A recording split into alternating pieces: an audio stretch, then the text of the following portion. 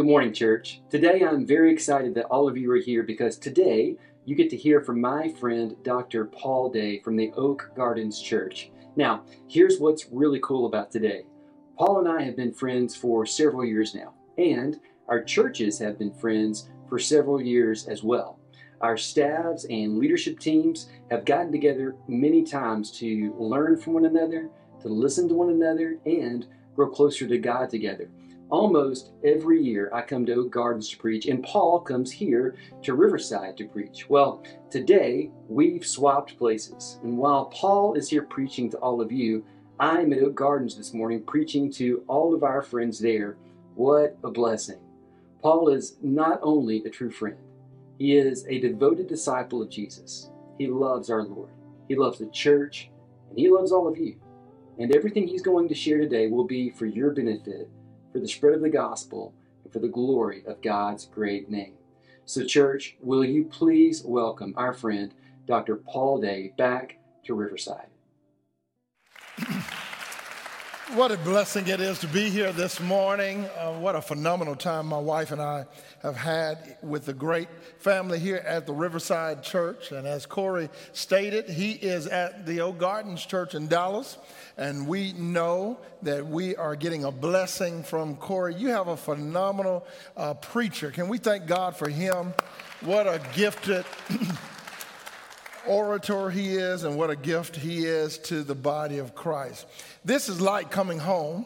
As Corey just stated, our staff, the staff at Oak Gardens and the staff here at Riverside, I almost said the staff at Corey, the staff at Riverside and the elders and deacons spent a lot of time together over the last 4 or 5 years, and we've been enriched by that time. Doug and I have been friends and his family for many years, and I've learned so much from him and the relationship that God preordained before the heavens and the earth were separated.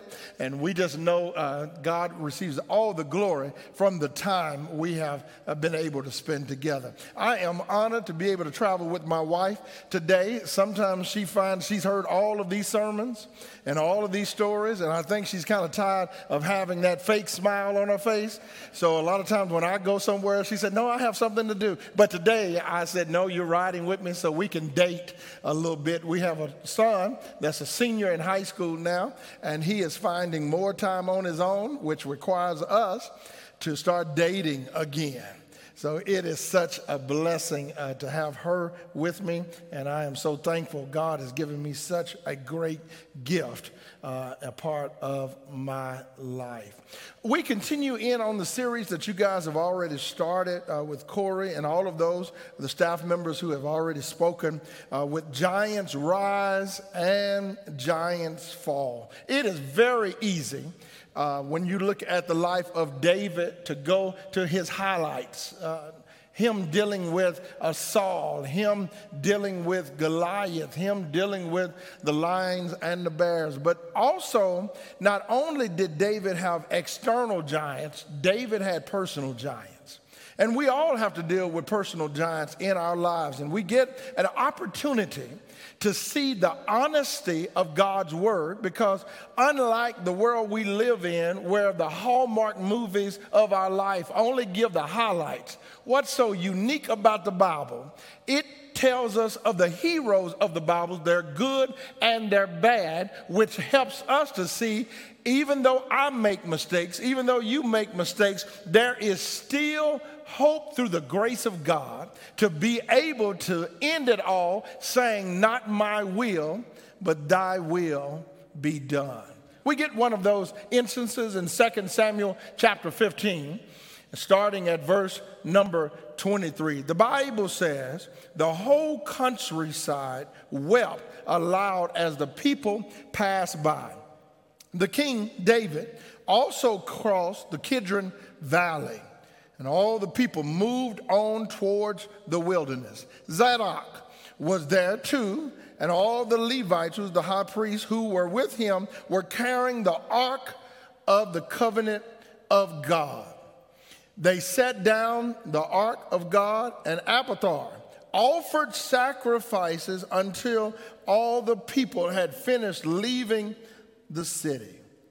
Then the king said to Zadok, take the ark of God back into the city. David says, if I find favor in the Lord's eyes, he will bring me back and let me see it and see it in its dwelling place again. But if he says, I am not pleased with you, then I am ready, David says. Let God do to me whatever seems good to God. Father God, bless us as we study your word. Thank you for all that you've done. In your son's name we do pray. And all who believe said amen. Let me tell you a story. At the age of 28, my wife and I have been married 3 or 4 years. I was offered the pulpit minister job for a church, I'm not going to name the church's name, in Dallas, Texas.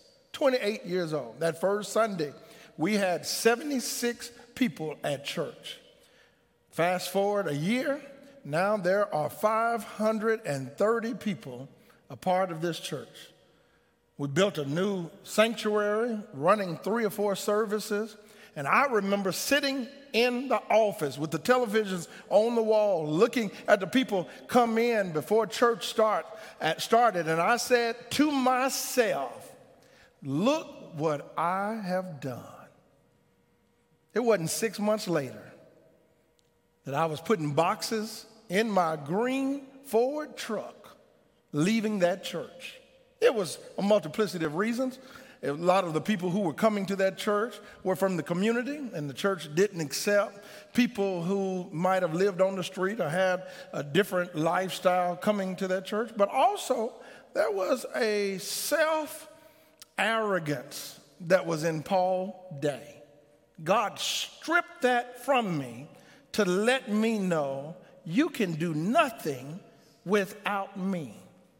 That's where we are in 2 Samuel chapter 15. David is running again. This is not the first time David had to run. You remember when he was 22 years old, David ran from the king, Saul, who God had taken his presence from and had anointed this young lad, this young military mind guy, David, to now take over the United Kingdom of Israel. And as he is running from Saul, everything David did was off of his might.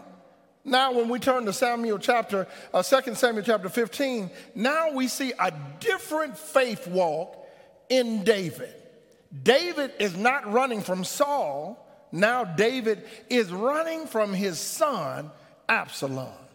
How in the world can you go about to be taken over as the king of Israel and now having to leave the palace, having to leave your home, running from your own son? Well, David made a mistake at the age of 50. You remember the story when he was up on the mountain, up on the rooftop of his house, and he looked over and saw a young damsel by the name of Bathsheba. Bathsheba was the wife of his friend Uriah, and that day, David transgressed against God, laid with Bathsheba, and 9 months later, they had a baby. He sent Uriah out to the front of the battle, and Uriah was killed. And David said, whew, I'm glad that's over with. I can look like the hero again by taking over a child that's not mine. But what he didn't know, everything we do in secret, God can expose in public. But the blessing of it is that God teaches us that every action has a reaction. That day when Nathan came and exposed David of his sin, Nathan told David, the sword, 2 Samuel chapter 12, verse number 10, the sword will never leave your home. And for almost 30 years, David went with problem after problem. He had a son by the name of Amnon. Amnon was attracted to his stepsister by the name of Tamar. And one day Amnon acted as if he was deathly ill and asked Tamar to come in and fixed him a bowl of soup. And Amnon, the son of King David, raped his own sister. And guess what David did? Nothing. His brother Absalom was so furious with Amnon and furious with David that he 2 years later decided to have a banquet and invite all of his brothers and sisters. And at that banquet, Absalom had soldiers to come in from every side, ambush his brother, and kill him at a banquet table. And guess what David did? Nothing. Because every time David heard that tragedy happened, it forced David to go back to the day he was the tragedy. It's scary that sometimes we become guilty of blaming God for not allowing us to fulfill the dream that we think God has for our lives. And when things don't work out, when things don't work as planned, when the dream has now turned into a nightmare, sometimes we say, God, where are you?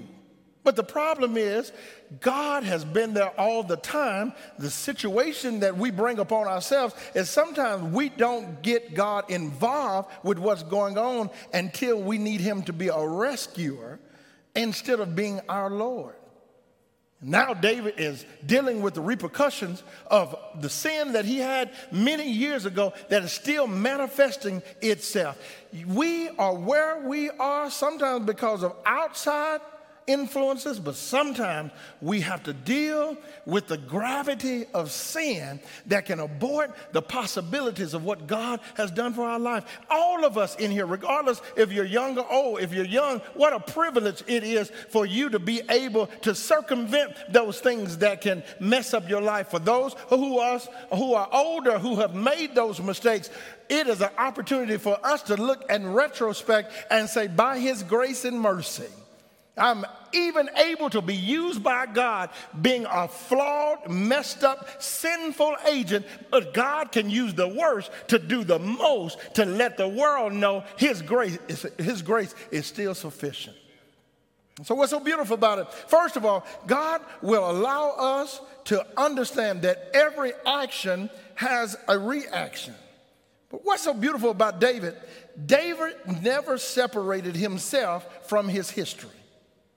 In anything you do, you need to remember the me that was involved with my mess. The issue that caused me to not be able to be all that God had called me to be. But the beautiful grace mechanism of God is that even though we're flawed, even though like David we make mistakes, even though we have to live with those mistakes for many generations to come, God will allow you to do a do-over to see where you are now is where is not what you used to be. David is now 61 years old when we turn to 2 Samuel chapter 15. The first time he ran, he was 22 years old. Now he's 61. It is a big difference in running at 61 and 22. Is there anybody here that woke up, have ever gotten up in the morning and you did no exercise that whole week, but your knee is hurting?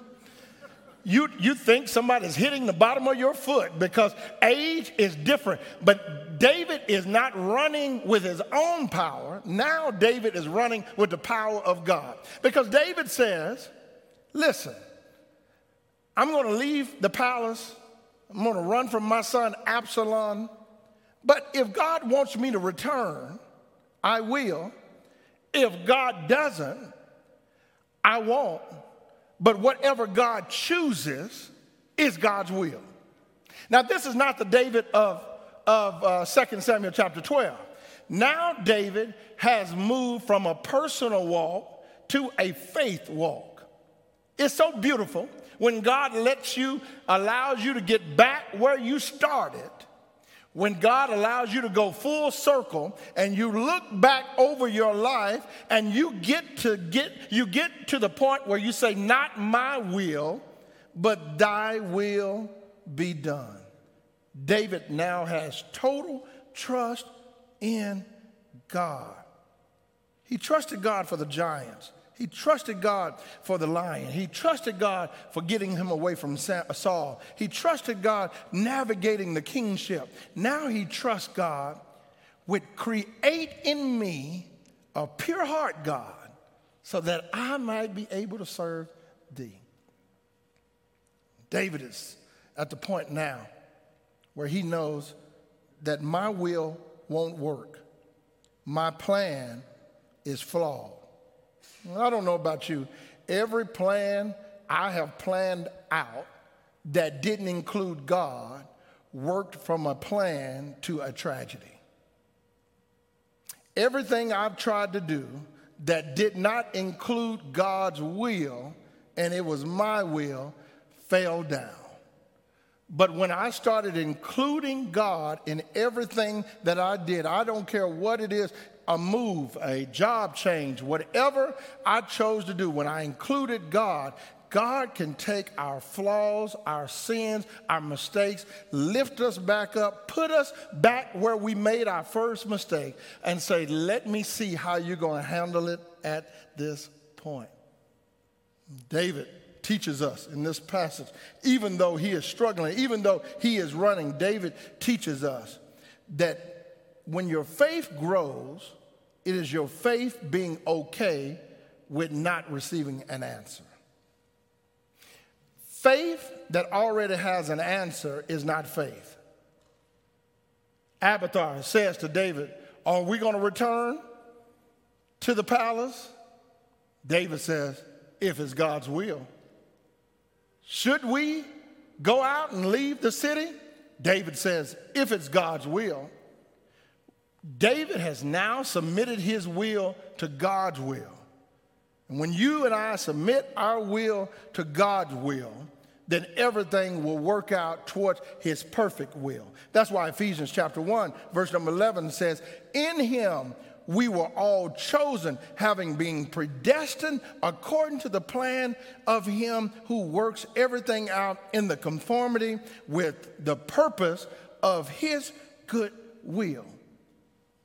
In between the first service and this service, my wife and I, you remember, we're dating today.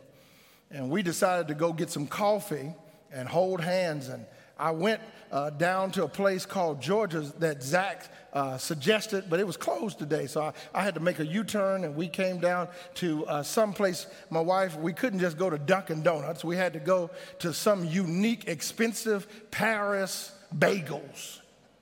And while I was going there, my GPS system was on, and it was telling me how to get to Paris Bagels. But I thought I knew, so I went my own way. When I went my own way, I found myself on a road that was blocked.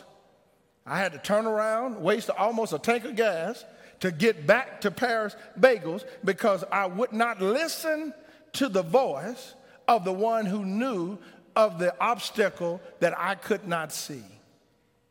What's so good about God? God loves you.